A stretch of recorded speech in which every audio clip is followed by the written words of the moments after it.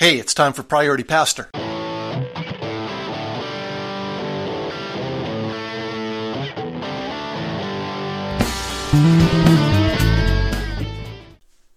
this is Darren Wright. Welcome to Priority Pastor.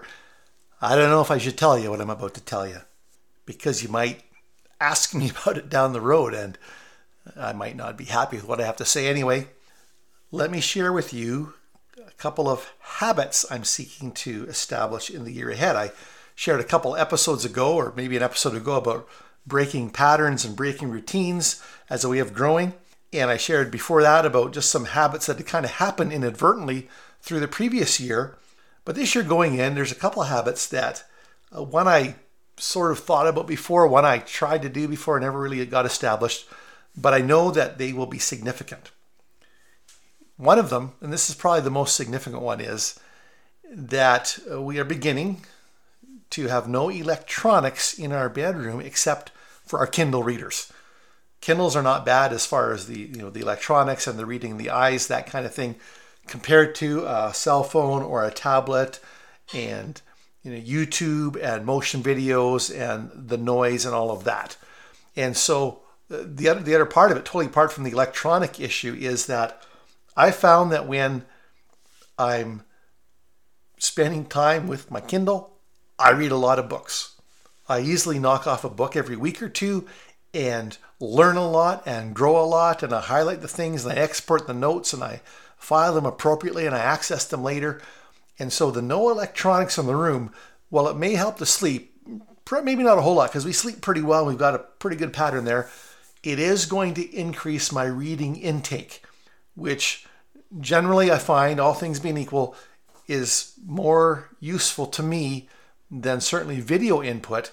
And while I like audio input in podcasts, I'm doing a podcast here, the volume of content I can consume reading is far more words per minute, words per hour than I can ever listen to because I read pretty fast. So this is going to make a difference. So starting today, that's a habit we want to establish. We've done bits and pieces of that, but we're digging in now.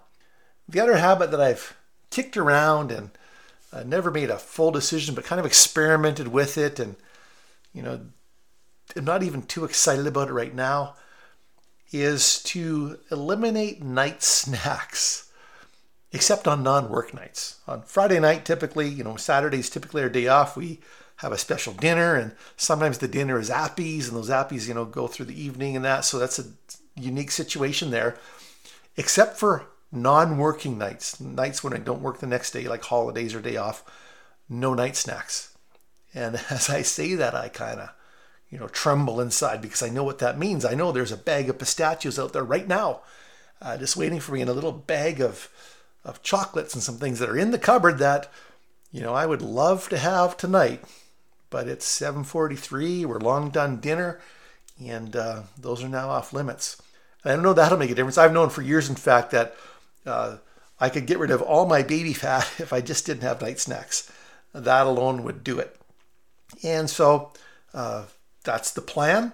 Like I said, I'm a little reluctant to share that because some of you, as you've done in the past, might ask me about it in a few months or at the end of the year, and I'll have to report back. So that's the plan. We'll see how it goes.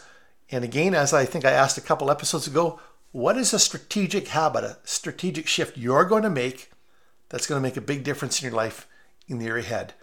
It's probably something simple that will make the biggest difference. What is it? Identify it. Find someone to partner with you in keeping it. My wife, of course, is partnering with me in these new habits. And when you have the right goal and the right partner, you establish a habit, your life changes. Have an outstanding week. God bless. Press on.